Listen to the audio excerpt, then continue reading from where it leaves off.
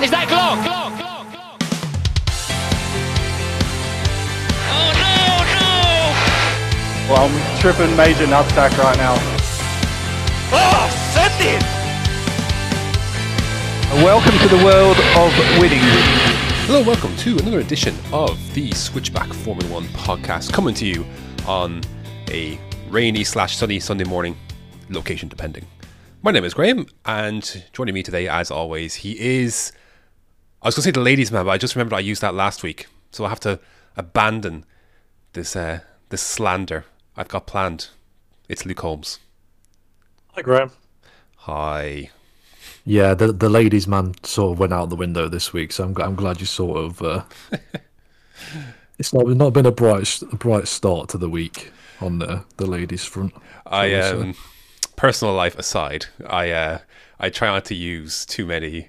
I don't like to repeat unless I really want to, and repeat slander. So I'll think of something for next week. It literally just dawned on me. It's like, oh shoot, I've got nothing to hit him with apart from. You weren't prepared. No, I was not. It's very poor form. It is. Anyways, we are back. We have now a week. Week has passed since the Spanish Grand Prix. Not a ton to really say about it. Everything is really has been said about it. Really has been said at this stage, apart from one thing which we'll tackle in a bit. But the big news heading into this week rather, was that obviously we mentioned this. We loosely referenced this a little bit last week, but it was looking kind of sketchy whether the Turkish Grand Prix would go ahead, having obviously just come onto the calendar, but new restrictions in place, and eventually it was just a no-go. F1 officially announced that the Turkish Grand Prix wouldn't be going ahead. Instead, the French Grand Prix is moving forward a week. People say move forward, but that doesn't, to me, move forward means you're moving it a week later, but it's actually being moved a week back. So it's 1 week earlier, the French Grand Prix, than it normally was supposed to be. And then instead we're getting two races at Austria once again. So Styria is making a bit of a return here. So not a total surprise that Turkey, I keep saying Canada for some reason, but I keep wanting to say Canada, but Turkey was the one that was obviously to replace Canada in the first place. No surprise, I don't think, that Turkey was eventually, tucked away. No real surprise, I don't think. But what did you make of the shuffle that's taken place with France and the two races at Austria? I'm a big fan of the Austrian Grand Prix, always have been. Last year it was great having the back-to-backs, especially with the mix-up of weather. So I'm glad that we've done that and not two races at France. My word, I messaged you when I first saw about France possibly being a double-header, and I was not happy about it. If that's right, but the actual double header of Styria is a good move. But also, because France has been moved back a week, it also affects Grosjean's test with Mercedes, who's meant to be getting at the French Grand Prix, because now it clashes with IndyCar, so he now can't do that test with Mercedes. That kind of screws him on that front. Well, but he will be getting it later, I believe. The big thing, it's still happening, is what Mercedes are saying. But the problem is they obviously want, he's not going to be able to get that run in front of the French fans, which they had sold out 15,000 tickets for the event, and now that all has to be moved back because the race is now happening a week earlier. So it's caused a fair amount of disruption. But I don't know. I'm in two camps about it, to be honest. Yes, it's fine that we get. I think it's not a bad thing we get two races at Austria. It's a decent track. I do think it's been slightly overrated somewhat in recent years, because it's not that easy to overtake around there, because there's 3 DRS zones. I know it's a short blast, but the races we've got the good races we've gotten have kind of been circumstantial in many ways, for a few reasons. But you look back to 2017, that race wasn't particularly fantastic. The 2018 race was because the two Mercs conked out, and 2019 was basically because Max Verstappen got a terrible start and had a car out of place. Now his charge was very good, but if he gets a good start, then what does that race actually really develop into?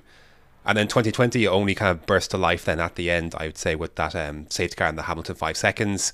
Do you even remember what happened to the Styrian Grand Prix for the race itself? No. Legit, no. I remember qualifying more, if I'm honest. It was the wet qualifying, right? Yes, I believe that was for Styria. Yeah.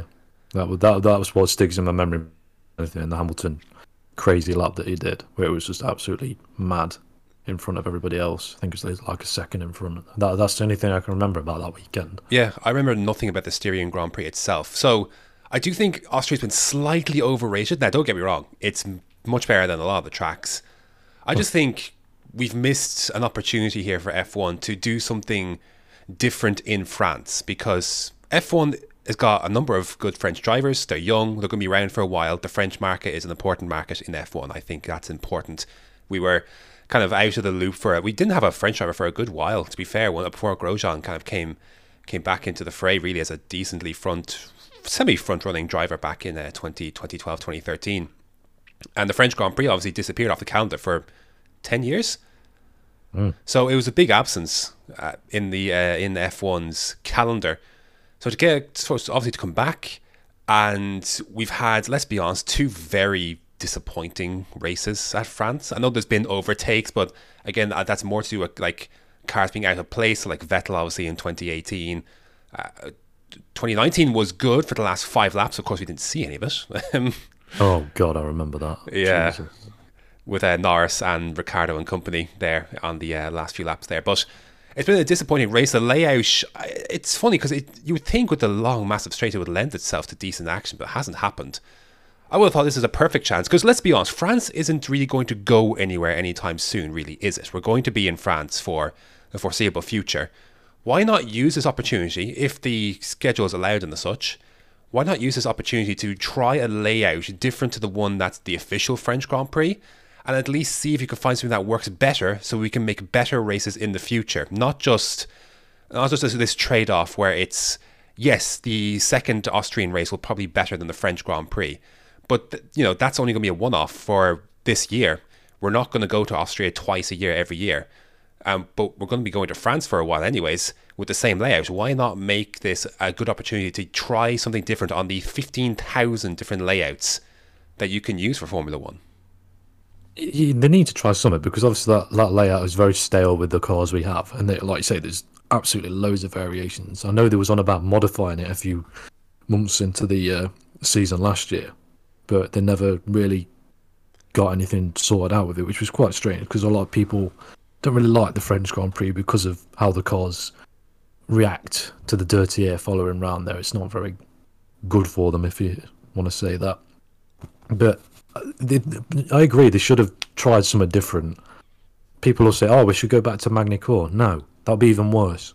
That track is way, way too narrow to even have today's cars on it. So I think they should have probably tried a different layout somewhere along the lines with the Paul Ricard circuit. Yeah, I think it's a missed opportunity. Now, I think you actually are one of the few people who actually don't really enjoy Magny-Cours. I really enjoyed Magny-Cours younger, but these cars are frankly just too fast.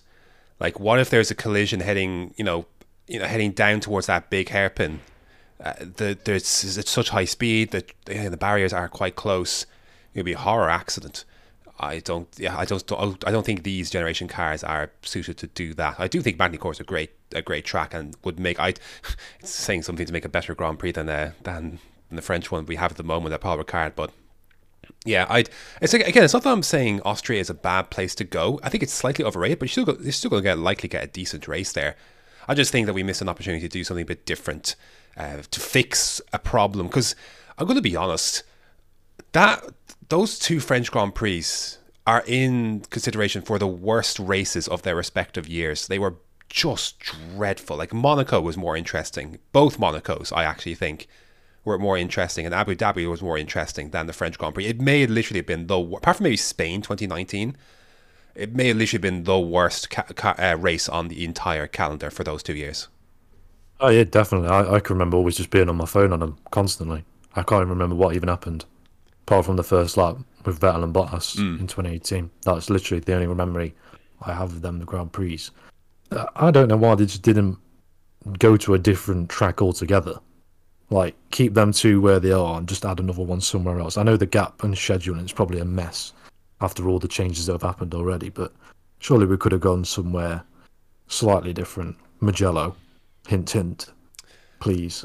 I beg. Still think that's on the cards possibly, and Nürburgring I imagine will be one on short notice as well. I mean, Hockenheim might be short notice as well. Like, this is quite short notice, so yeah. I guess F1 was lucky the fact that they're able to get move the French Grand Prix a week ahead, basically, and obviously do a second one around Austria. Because obviously, it's more to remember, like F1 isn't the only motor racing series that does be going on.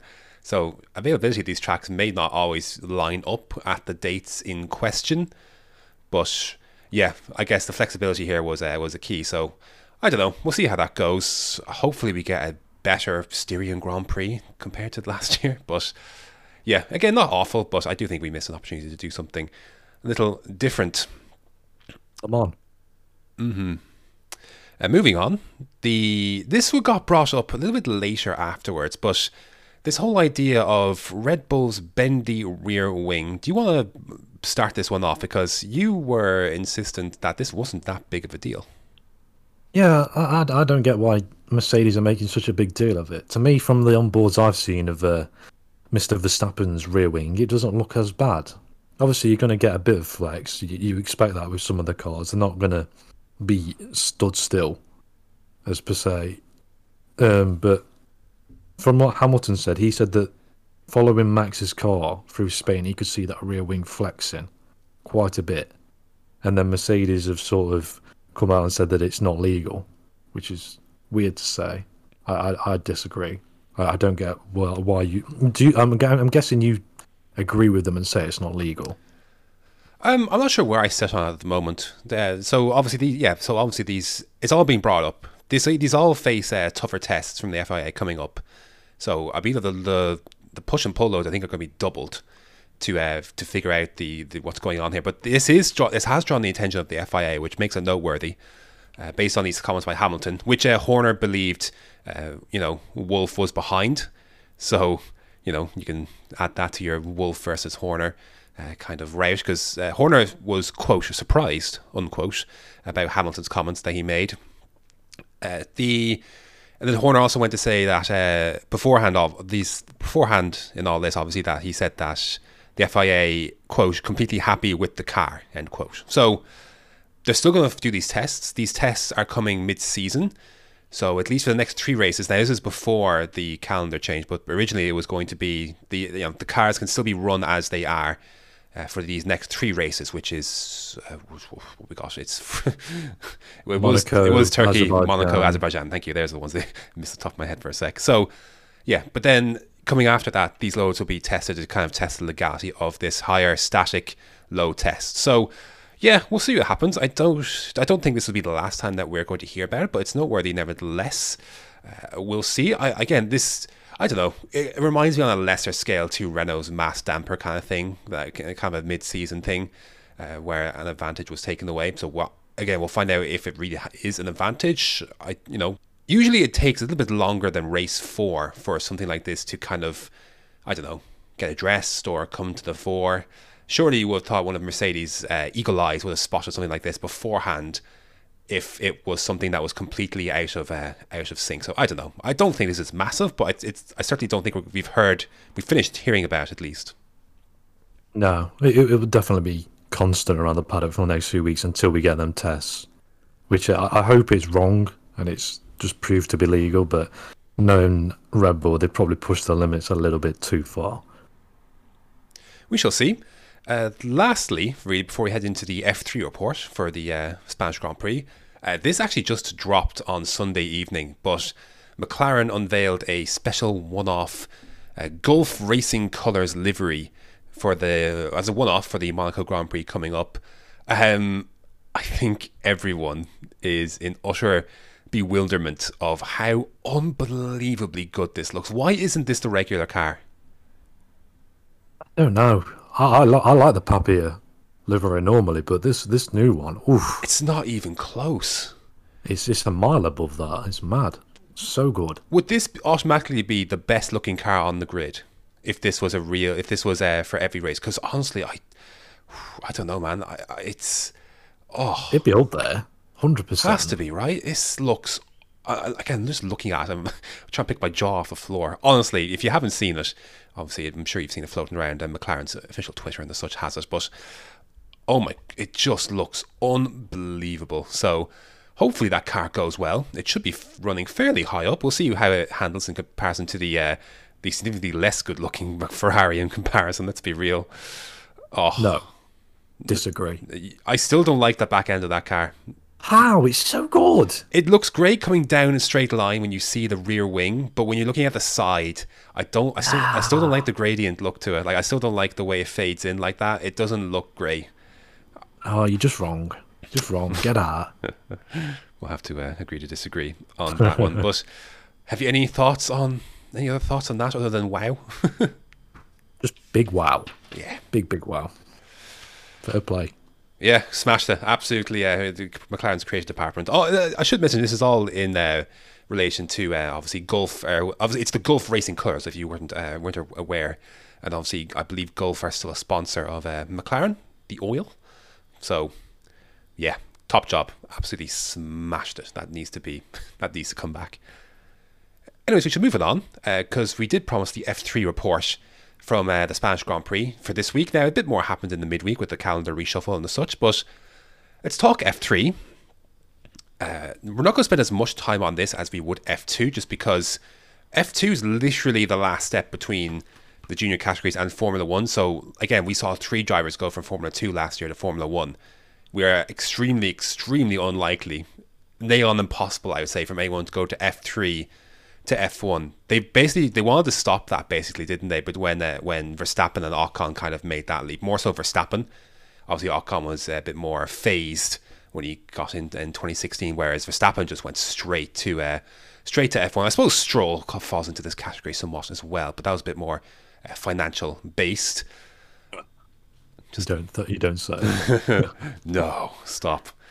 So because of that, we're not going to spend as much time on this, but let's get the notables out of the way, because again, we're really looking for here is for guys who are performing at a high level in F3, but more so the guys who are likely to find themselves in F2 with a chance to make the step up to F1 in the not too distant future. So let's go over the most significant of these who are currently affiliated with F1 teams. Now, obviously, more will be added to this list, I'm sure, as the season goes on, or towards the end.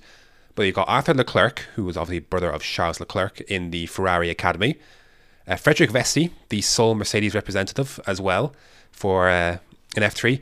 I gotta say, I'm a little surprised that Ferrari only have one representative in F3. That seems odd, but they do have quite a number in F2 and otherwise. Yeah, it's weird, isn't it? They had so many in F2 last year, and then they've cut back quite a bit because obviously some of them have gone up and then some have been released and what have you. I think it's smart, to be fair. Like, I think it is smart for them to, kind of just let this current crop, I guess, kind of come and pass, or whatever the case may be.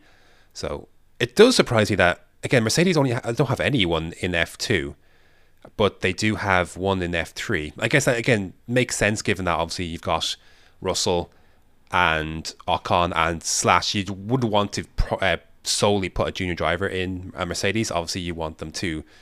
obviously, you want to play the field if you're Mercedes, of course, at the same time. Yeah, I was honestly surprised not to see Vesti in F2, if I'm honest. With the Mercedes announcement of him joining the team, I thought he would have been placed into F2 and probably had 2 years at F2 rather than having a second year in F3. That's fair enough, I guess. Finished 4th, I believe, last year in the F3 standings. So he was up there for sure. Next up is Alpine, who've got, again, quite a number of drivers in F2, but they've got 2 representatives in F3, with Kai Collet and... it's not Martins, I believe, it's Martins. Yeah, the returning Victor Martins. Victor Martins, who actually quite impressed me over the weekend, but we'll talk about that. And then Red Bull have quite a number of junior drivers, as you would expect, being Iwasa, Edgar, Hauger, Crawford, and Duhan as well. So quite a number of junior drivers for Red Bull in F3. So why don't you get us cracking on, Luke, with some of the F3 action over the 3 races? So basically, it's the same format as F2. The qualifying sets the grid for the Sunday race. So we had a reverse grid for race 1, which put Johnny Edgar on pole for Red Bull. Big up Johnny Edgar. Top 12 are reversed this time, given the there's like yes, 30 odd cards. Grid. Yeah, it's ridiculous size of grid. It's quite fun to watch, if I'm honest.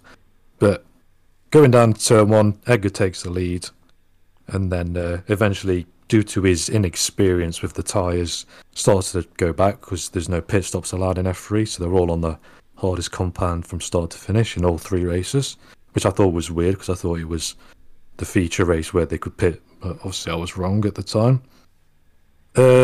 Eventually gets overtaken by Smollier and Novalak, returning drivers for this season. Very highly rated, I think, both of them, if I'm correct.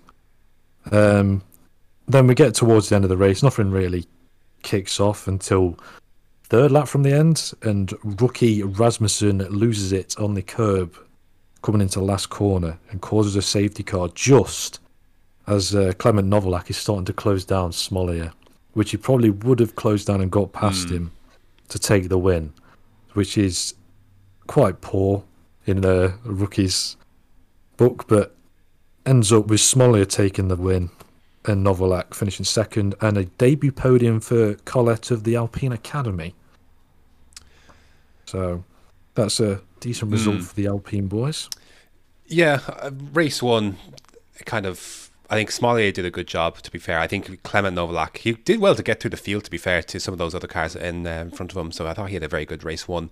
I thought Fittipaldi had a good race as well, in race one as well, Enzo Fittipaldi. And I thought he was affiliated with Ferrari, but I must be wrong. No, you're right. It was something to do with them. I'm pretty sure they broke up. He was part of that academy, I swear. I could be wrong, but I was pretty sure. The driver that had a really bad race, Arthur Leclerc, did not go to plan. Poor chap. Poor chap had a puncture, which, again, this is the thing. Your position is where you finish in race one, and it determines where you start for race two. So if you have a poor race one, then you're going to have if you're not inside that top 12, you're going to be a rough going in race two as well. So that was unfortunate for Leclerc. I thought Edgard did a good job, to be fair, initially. He put up his defence for quite a bit, and then it kind of fell away eventually as other cars just got past with the tyres. Like, as you would expect, to be fair. So he did well enough, I think, to be fair. And I thought it was interesting, this race, kind of the bottlenecks kind of made this one entertaining. David Schumacher was at the head of one as well. He was reversed into the top. I think he started fourth in race one in the top 10, but kind of just fell backwards. Yeah, kind of just wasn't really comfortable. But the other thing that was really, I thought was interesting, and it comes back to this format. You had Duan, who qualified. I think he was just off of like 6,000ths off of a pole. So obviously he starts 11th for race one. But here's the thing: a poor start, which he had, and he's nowhere in race one. And then as a consequence, he's almost nowhere in race two as a result. So it just shows you need to have a really good start in these reverse situations. Because if you fall, and he fell like to 19th place, which you're getting nothing in race one, you're likely not to get anything in race two. It just makes your weekend very, very difficult. Yeah, that's it. Especially around a track like Spain. It's ridiculously hard to overtake anyway. Now, overtaking was possible, but... It was. Because I think Alex Jakes put it really well. It's pass or be passed, basically. So if you can't, and we saw that quite often through the weekend, if you couldn't pass the person in front of you, likely you're coming under pressure from behind, which was how a lot of that ended up going. But yeah, Schumacher had a pretty rough one, defending quite early, and then obviously just didn't have anything to give. How about race two? Race two was a bit better than race one, to be fair.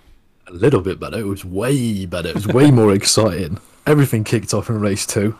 Obviously, you've got to sort of not go all out in race one because you want to keep your car in semi-decent condition. Otherwise, you're not going to be racing in the other two if anything happens.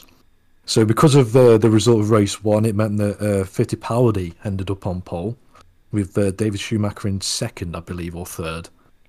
So we go down into turn one. Fittipaldi's leading the way. And we get a turn one incident involving... first place man Alex Smollier and the returning Logan Sargent. Very late returning Logan Sargent, because I don't think he's actually announced until a few days beforehand. It was all very late. Obviously, Sargent was literally he's runner-up to the last year's title. It was very, very close. So it was very surprising that A, he was in an F2, but B, that he didn't get anything sorted out until literally at the 11th hour. Yeah, it was the same with Fittipaldi as well. Yeah, because... Sargent was meant to be going to Indy Lights, if from what I read on Race Fans, but then somehow ended up in F3 again. It's quite surprising. Indy Lights, if you're not familiar, is the feature series to the IndyCar. You can actually watch it on YouTube. It's actually, if you subscribe to The Race, obviously always recommend going to therace.com for a start, but the YouTube channel, they get to stream that. So I think Alex Peroni is actually knocking around in Indy lights this season as well. So he was in F3 last year. So yeah, it's free to watch on YouTube. I highly recommend.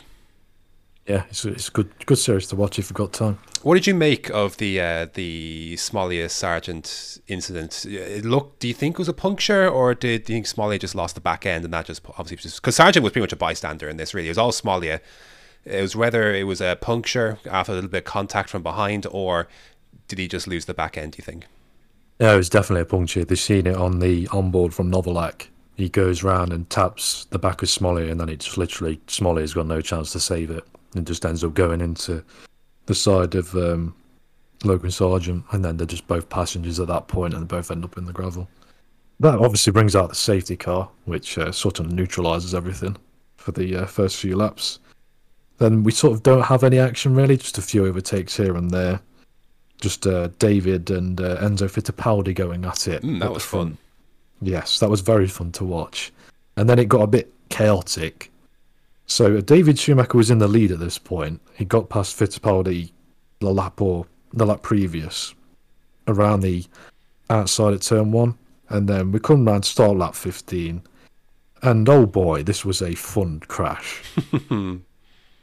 I remember reacting at the time and going that he's been full on yeeted at that point. Yeah, I felt pretty bad because Schumacher, like obviously race 2 takes place the same day as race 1.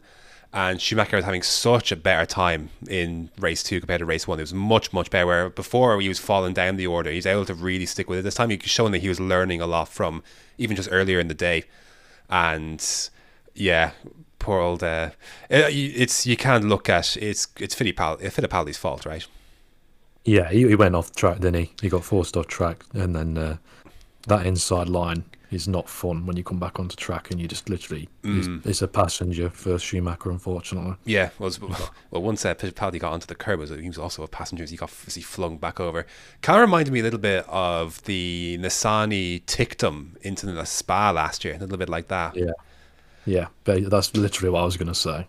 You literally, as soon as you touch them big sausage curbs, that's it. You can't do anything. You're going straight into whoever's there.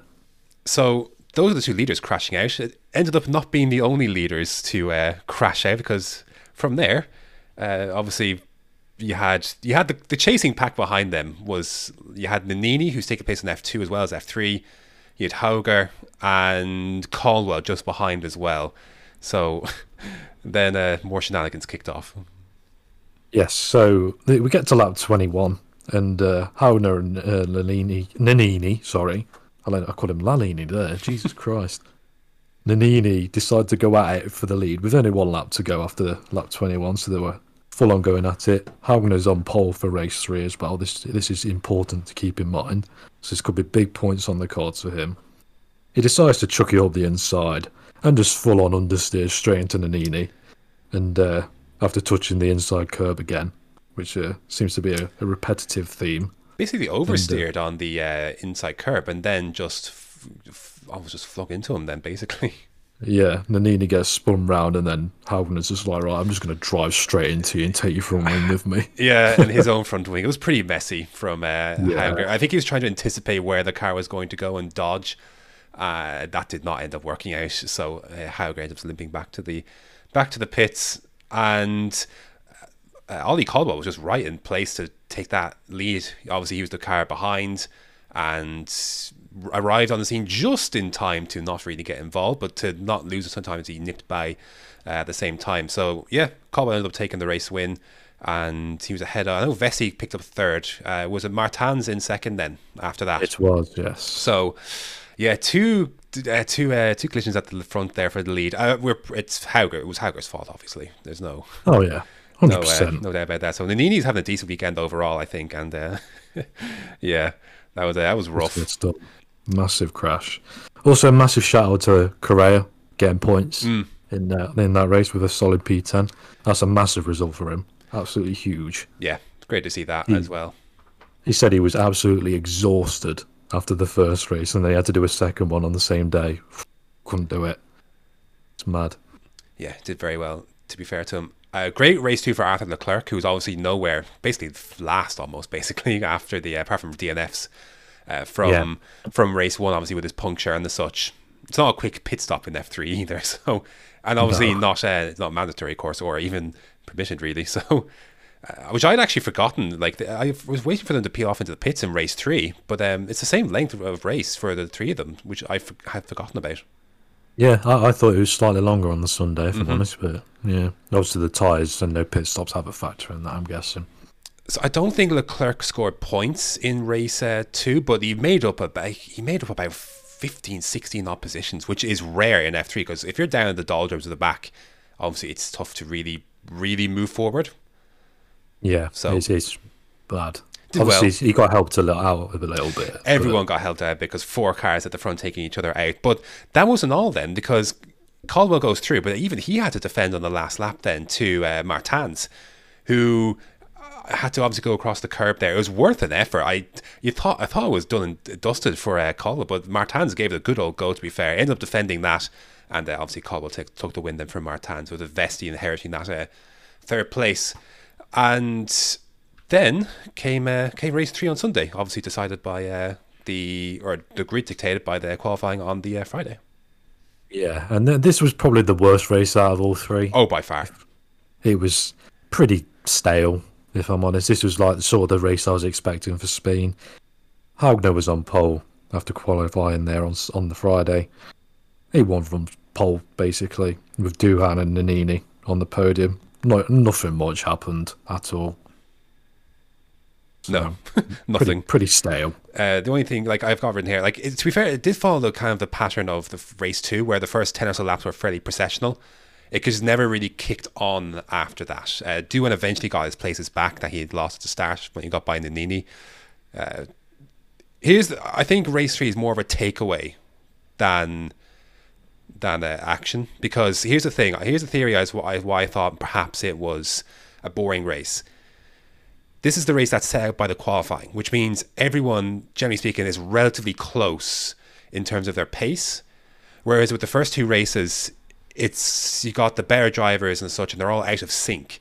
So they're trying to come through. You get these bottleneck situations. You had obviously Schumacher in race 1, and again, other drivers coming through in race 2 and that kind of thing. Whereas race 3, it's all basically drivers who are fairly close to each other in pace, which means you can't really do much at a track like Spain when it comes to that kind of thing. So it just makes, like obviously Hauger showed his class over the weekend, aside from his incident, but he ran away basically.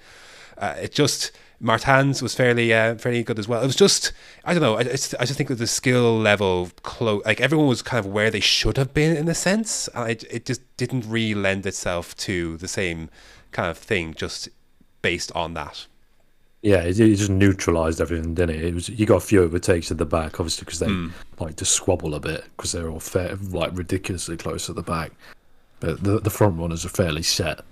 Unless you make a mistake, you're pretty much keeping where you started. Yeah, well, essentially what cost Logan Sargent late on in race 3 there, as he just plain understeered coming out of the last corner and lost a few places like that. But in the end, it was look at the standings here. Basically, everyone from first place, which is Hauger on 34 points, down to, I'd say, even Logan Sargent himself in 11th on 10 points. Like, because it's the way these weekends work now, it's such an ebb and flow where you could be 40 points behind and, you could easily make that up if something goes wrong. But the big takeaway, I think, is that this format, I think, still works. I remember Jack Aiken was questioning whether it'd be better for him to finish, like do well the first 2 races and then, then what happens for the first race rather, and then first 2 races, then obviously the feature race, then where the majority of the points are handed out. He wasn't sure at the start. I'm sure he wasn't alone. What the best way to go about scoring points was. And I think Hauger proved that it's still the feature race. Because Hauger should have had a lot more points on his tally. He's only 2 points ahead there of Caldwell in second. He showed that you still need to do well in the feature race. That's where the bulk of the points are coming from. Because he had 3 points in race 1, did Hauger, none in race 2, and then collected 31 in race 3 for the win and fastest lap. And that's why he leads. Whereas you have someone like Caldwell, Novalak, and to a lesser extent Martins, who did consistently well over the 3 races. Obviously Martins having 2 points there in race 1, but like Caldwell 5 points race 1, 15 points race 2, 12 points race 3. He's up there. Like, consistency works. And Novalak 12, 8 and 8 for 28 points. So the feature race still is where it's at, because you can have a bad 2 races and still come out on top on the weekend. Yeah, that's where this format for me, I'm not sure on it yet. I think I need to see a few more races on it for it to fully get a good understanding of where it's going to work. Because I'm still a bit skeptic about having 3 races at the same track. I understand why it's been done, obviously for financial reasons, but I purely did enjoy the 2 race format and having the both formulas at the same track each weekend. Each weekend that was there, that for me that was the better format. But whether this is the new norm will remain to see. I come away with on that weekend a bit more relieved about the format now than heading into it, because again, it's important to do well in all the races, but it's still the feature race that should count for the most. Yeah, and it does. Like, Hauger was nowhere after 2 races, the first 2 races. Then obviously converts pole to victory, and the fastest driver got it done. Like, it wasn't like he wasn't out of place. Obviously, he was contesting for race 2 as well. Again, which he should have at least come first or second. But it also shows you then at the same time that consistency is rewarded. So, like, Doohan scored 18 points here in race 3, but he had 2 poor races, and he's down in 5th on 21 points. So he's not out of it, but he's not as far as he should be because he wasn't consistent. So I think it does go both ways. Again, it's going to be an ebb and flow to it the whole season long. But I actually don't mind the fact that these are separated somewhat, because I found it impossible to keep up with F2 and F3 and F1 the same weekend. They were all on. So I prefer this because it's a bit more manageable. It's a bit more doable to cover. I also think it helps the F1 teams, because most F1 teams and even drivers are watching these support races anyway. So it's good that they're watching F3, because, again, you're watching drivers. And look, their drivers are always going to be on the radars, but the fact that it's the sole support race for the weekend gives you that bit more attention. And you never know what extra attention might come of it just for a certain driver, again, looking to get picked up or whatever. I just think it helps some of these drivers not get buried basically under some of the other categories. Yeah, I agree with that. That's a fair point. It should be that the other team should be watching it all the time anyway. So, yeah, because there's quite a few drivers that are not part of an academy. No, like, so Novalak isn't part of an academy, to be fair to him. And I don't think Caldwell is either. No, I thought Caldwell was, but he wasn't. He was one that was sort of nowhere last season. I'm guessing the move to Prem has really helped him out this season so far. So moving to Prem usually helps anyone. Well, you say that unless your name's Sean Galisle, but yeah, less is said on that. That is a very good point. So, any other thoughts on F3 before we close out? Really, Star of the weekend. You'd have to say Hauger, to be fair. Because I disagree. Because Hauger was there for race 2, he was there for race 3, obviously put the car in pole position as well. I do think he is very strong, obviously. The fact that I actually thought initially he was a Ferrari junior, because obviously you just make the connection, Prema and Ferrari and that kind of thing. But the fact that he's a Red Bull junior really makes things very interesting. It's always more interesting when there's a really good Red Bull junior making waves, because it's just going to stir the shite just a little bit between Red Bull and AlphaTauri and all these different things. So I actually wouldn't be surprised if he ended up being better than the current guys they have in F2. Maybe with the exception of Deruvla at the moment, but it's very early to make that claim. But I do think, because I think over the course of the 3 races, I think he was the strongest driver. But the driver that I think that impressed me more, to be fair, was actually Martins, who I actually really enjoyed on the weekend. Yeah, I had 2. Obviously, Caldwell for his consistency. He was just there every race, which is good, and he was nowhere last season, so it's a big improvement. Obviously got a better understanding of the car and the tyres and stuff. But Martins, as a debutant, after getting dropped by Alpine during the Formula Renault season before it started last year, and then gets re-picked up by Alpine to start this season off, and then comes out pretty high in the standings. For me, that's a pretty good weekend. And he looks like a guy that wants to have fun and battle. And he's really, really hard on himself as well. Really disappointed after qualifying, even though he qualified third. So he's one to watch, I think, this season. It always takes a little while to get kind of warmed up to the new drivers in F3, because I remember like looking back for F3 year before, and you have like Deruvler, Schwartzman, Vips, and it's like, how can, like, it's like an F3 class isn't going to be as good as or fun as that next year. And then you had Sargent and Piastri, and again, the same kind of thing. You think moving on to a new year, like, oh, like, how am I going to warm up to these guys now? That, you know, obviously some of them being F2 and that kind of thing. Looking forward to seeing this F3 crop go more and more now with the likes of Cole, Duhan, Martins, Novalak, Hauger, Caldwell, Smollier, and Nannini getting in the mix. Like, Nannini had Nannini didn't, poor old Nannini really should have had a podium in race 2, but even Johnny Edgar I thought was decent as well, the first race as well before he dropped off. So begin to really warm up to this grid. So I'm excited to see them back in action next, which is at Le Castellet for the French Grand Prix. God. To be fair, the sport races around France are decent enough. Yeah, but it's just hearing that name. I hate it so much. Circuit Paul Ricard. Leave it as that. I don't want to hear Le Castellet. I actually prefer Le Castellet to Paul Ricard. No, God, Graham. No. Any final thoughts before we whiz on to preview the Monaco Grand Prix, which is taking place this weekend? I would just say that it was a better weekend than I was expecting for Spain. So fair play to Spain. The adjustments at turn 10 really made a difference for the smaller categories. Here's the thing: their calendar is only going to get better from here, because it's France. Okay, well, let's say we're about France, but then it's Spielberg, Budapest, Spa, Zandvoort, and Kota. I know we talked about this before, but holy crap, did they do a good job with that calendar? Yeah, Bruce has done his business for the F3 boys. Oh my He's goodness. Really pulled through. F2 got absolutely shafted. Unbelievable. Let's move on then to the Monaco Grand Prix preview. Won't spend too long on this because it's fairly straightforward. Obviously, we know McLaren are running their one-off livery. We know Williams are celebrating their 750th Grand Prix this weekend as well. You know, if Russell qualifies well, he's got a good chance to hold on to a good position here compared to races past. For obviously, look, overtaking is very difficult, nail on impossible. Although Charles Leclerc proved you can have a go. Of course, it's been 2 years since F1's been to Monaco, so I think everyone's excited to be back, regardless of whether the race unfolds. Obviously, the big thing is qualifying. Where are you at with regards Mercedes and Red Bull heading into this weekend? Red Bull.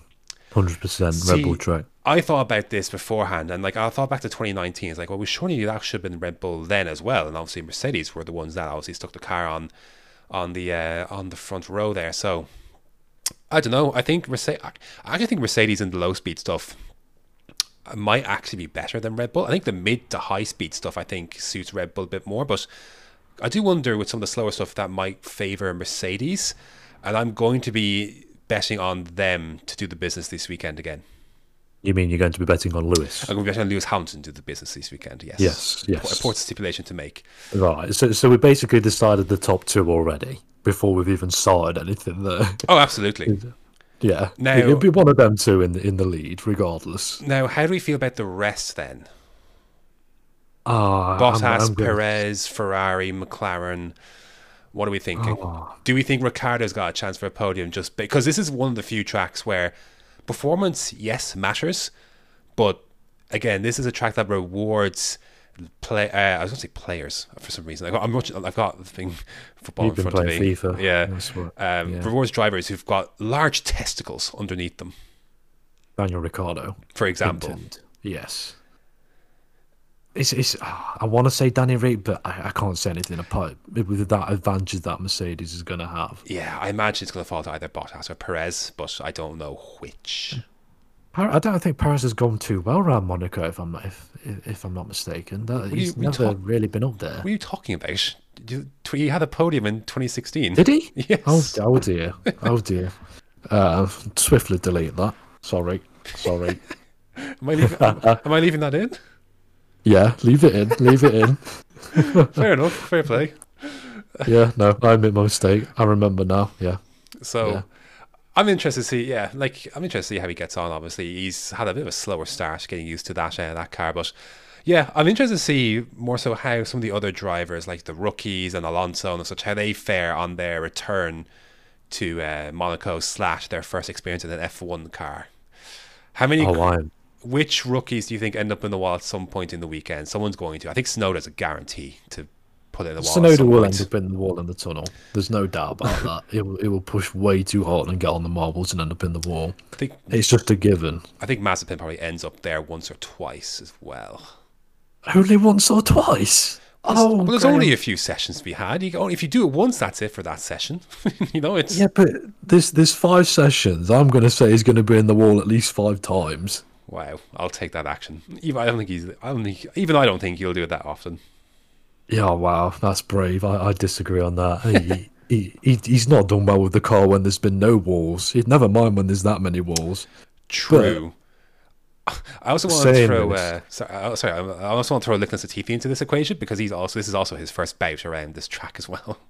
Yes, it is in F1. And yeah, it is. I was going to say, is the Monaco curse going to continue for Leclerc? Is he going to have another bad weekend with Ferrari? I was thinking that because this is year 4 for him now, and he's not had one good Monaco Grand Prix, has he?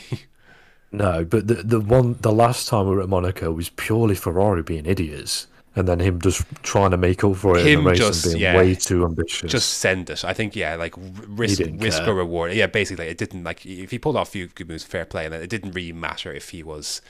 If it didn't work out, and obviously eventually he went one too far with Hulkenberg there into Raskas. So, yeah, I think this is the final year he gets a good Monaco Grand Prix underneath him. He's got a good car underneath him too. Again, we'll see how the downforce of that Ferrari works at that track. But I think this is the first opportunity he's had. I think to the properly. I won't say the Alfa Romeo was bad, but this is definitely the best car he's had, and I think, Well, 2019 technically would have been better, but it would have been better, yeah. But it's not. But it rules it out because of Ferrari being Ferrari. Yeah, basically, where you assume he's going to be a bit further forward this time. So based on that basis, I think he's going to have at least he's going to get to the flag at least this time, at the very least. Hopefully, for Christ's sake, please no. Third time's the charm. Indeed. So let's get to the big ones then. I'm going with Hamilton for the win, and where will you go? I'll go opposite. You go Verstappen? Yeah. Any other thoughts heading on Monaco? Because there's not a ton to say. No, not really. I have none. Other than I hope we have a decent race. And to be fair, last time we were there was a good race. 2019 was a good race. He had Leclerc doing his thing for a bit, and then he had Verstappen putting the pressure on Hamilton in front, where even though you weren't ever sure it was going to actually happen, Verstappen at least went first, and at least there was that tension in it, at least. Yeah. So it was a decent race last time out in 2019 for all things considered, but yeah, hopefully it's decent enough. Yeah, hopefully it's not just a procession like Monaco Grand Prix of the past have been. Right. Any other thoughts before we wrap up for another week? I just want to shout out Romain Grosjean quickly. Oh, yes. Go ahead. For the IndyCar pole and IndyCar second place, which is his first podium since Belgium 2015. And first pole in junior categories, maybe? Did he ever take an F1 pole position? No, I don't think. I want to say Cota for some reason, because I know he went well round there in 2011 or 2012, one of the two. But I don't think he did. I'm going to quickly look that up. But it's interesting. I saw one of his comments after the race, and it's like the difference between he's talking about the difference between F1 and F1 and IndyCar. He said that the fact he didn't push hard enough to get that win. I think he won. I think he lost by just under 5 seconds. He said he didn't push enough, which obviously is highlighting the difference between F1 and IndyCar. Obviously, where in F1 sometimes you can't always go all out. So it was interesting to hear him say that. No pole positions for Romain Grosjean here in F1, so that would have been his first pole position in a long time. So third time's a charm. He's already got off to a good start. He'd imagine he'd be knocking on a race win at some point. He's just too good in comparison to the rest of that field, I think, to not do that. So hopefully, he'll go well. Yeah, and also the young Dutchman Rinus VK picks up his first win as well. That's another one to watch out for in the IndyCar sort of F1 crossover. He also won that race on the same day that Max Verstappen won his first race in F1 in Spain. It worked out on. It was quite a crazy start that they were both there on the same day. Between, like, obviously a few drivers in IndyCar and Indy Lights and such, I think we're going to be seeing more and more drivers make this progression from IndyCar to F1. I think it's going to be more and more prevalent now.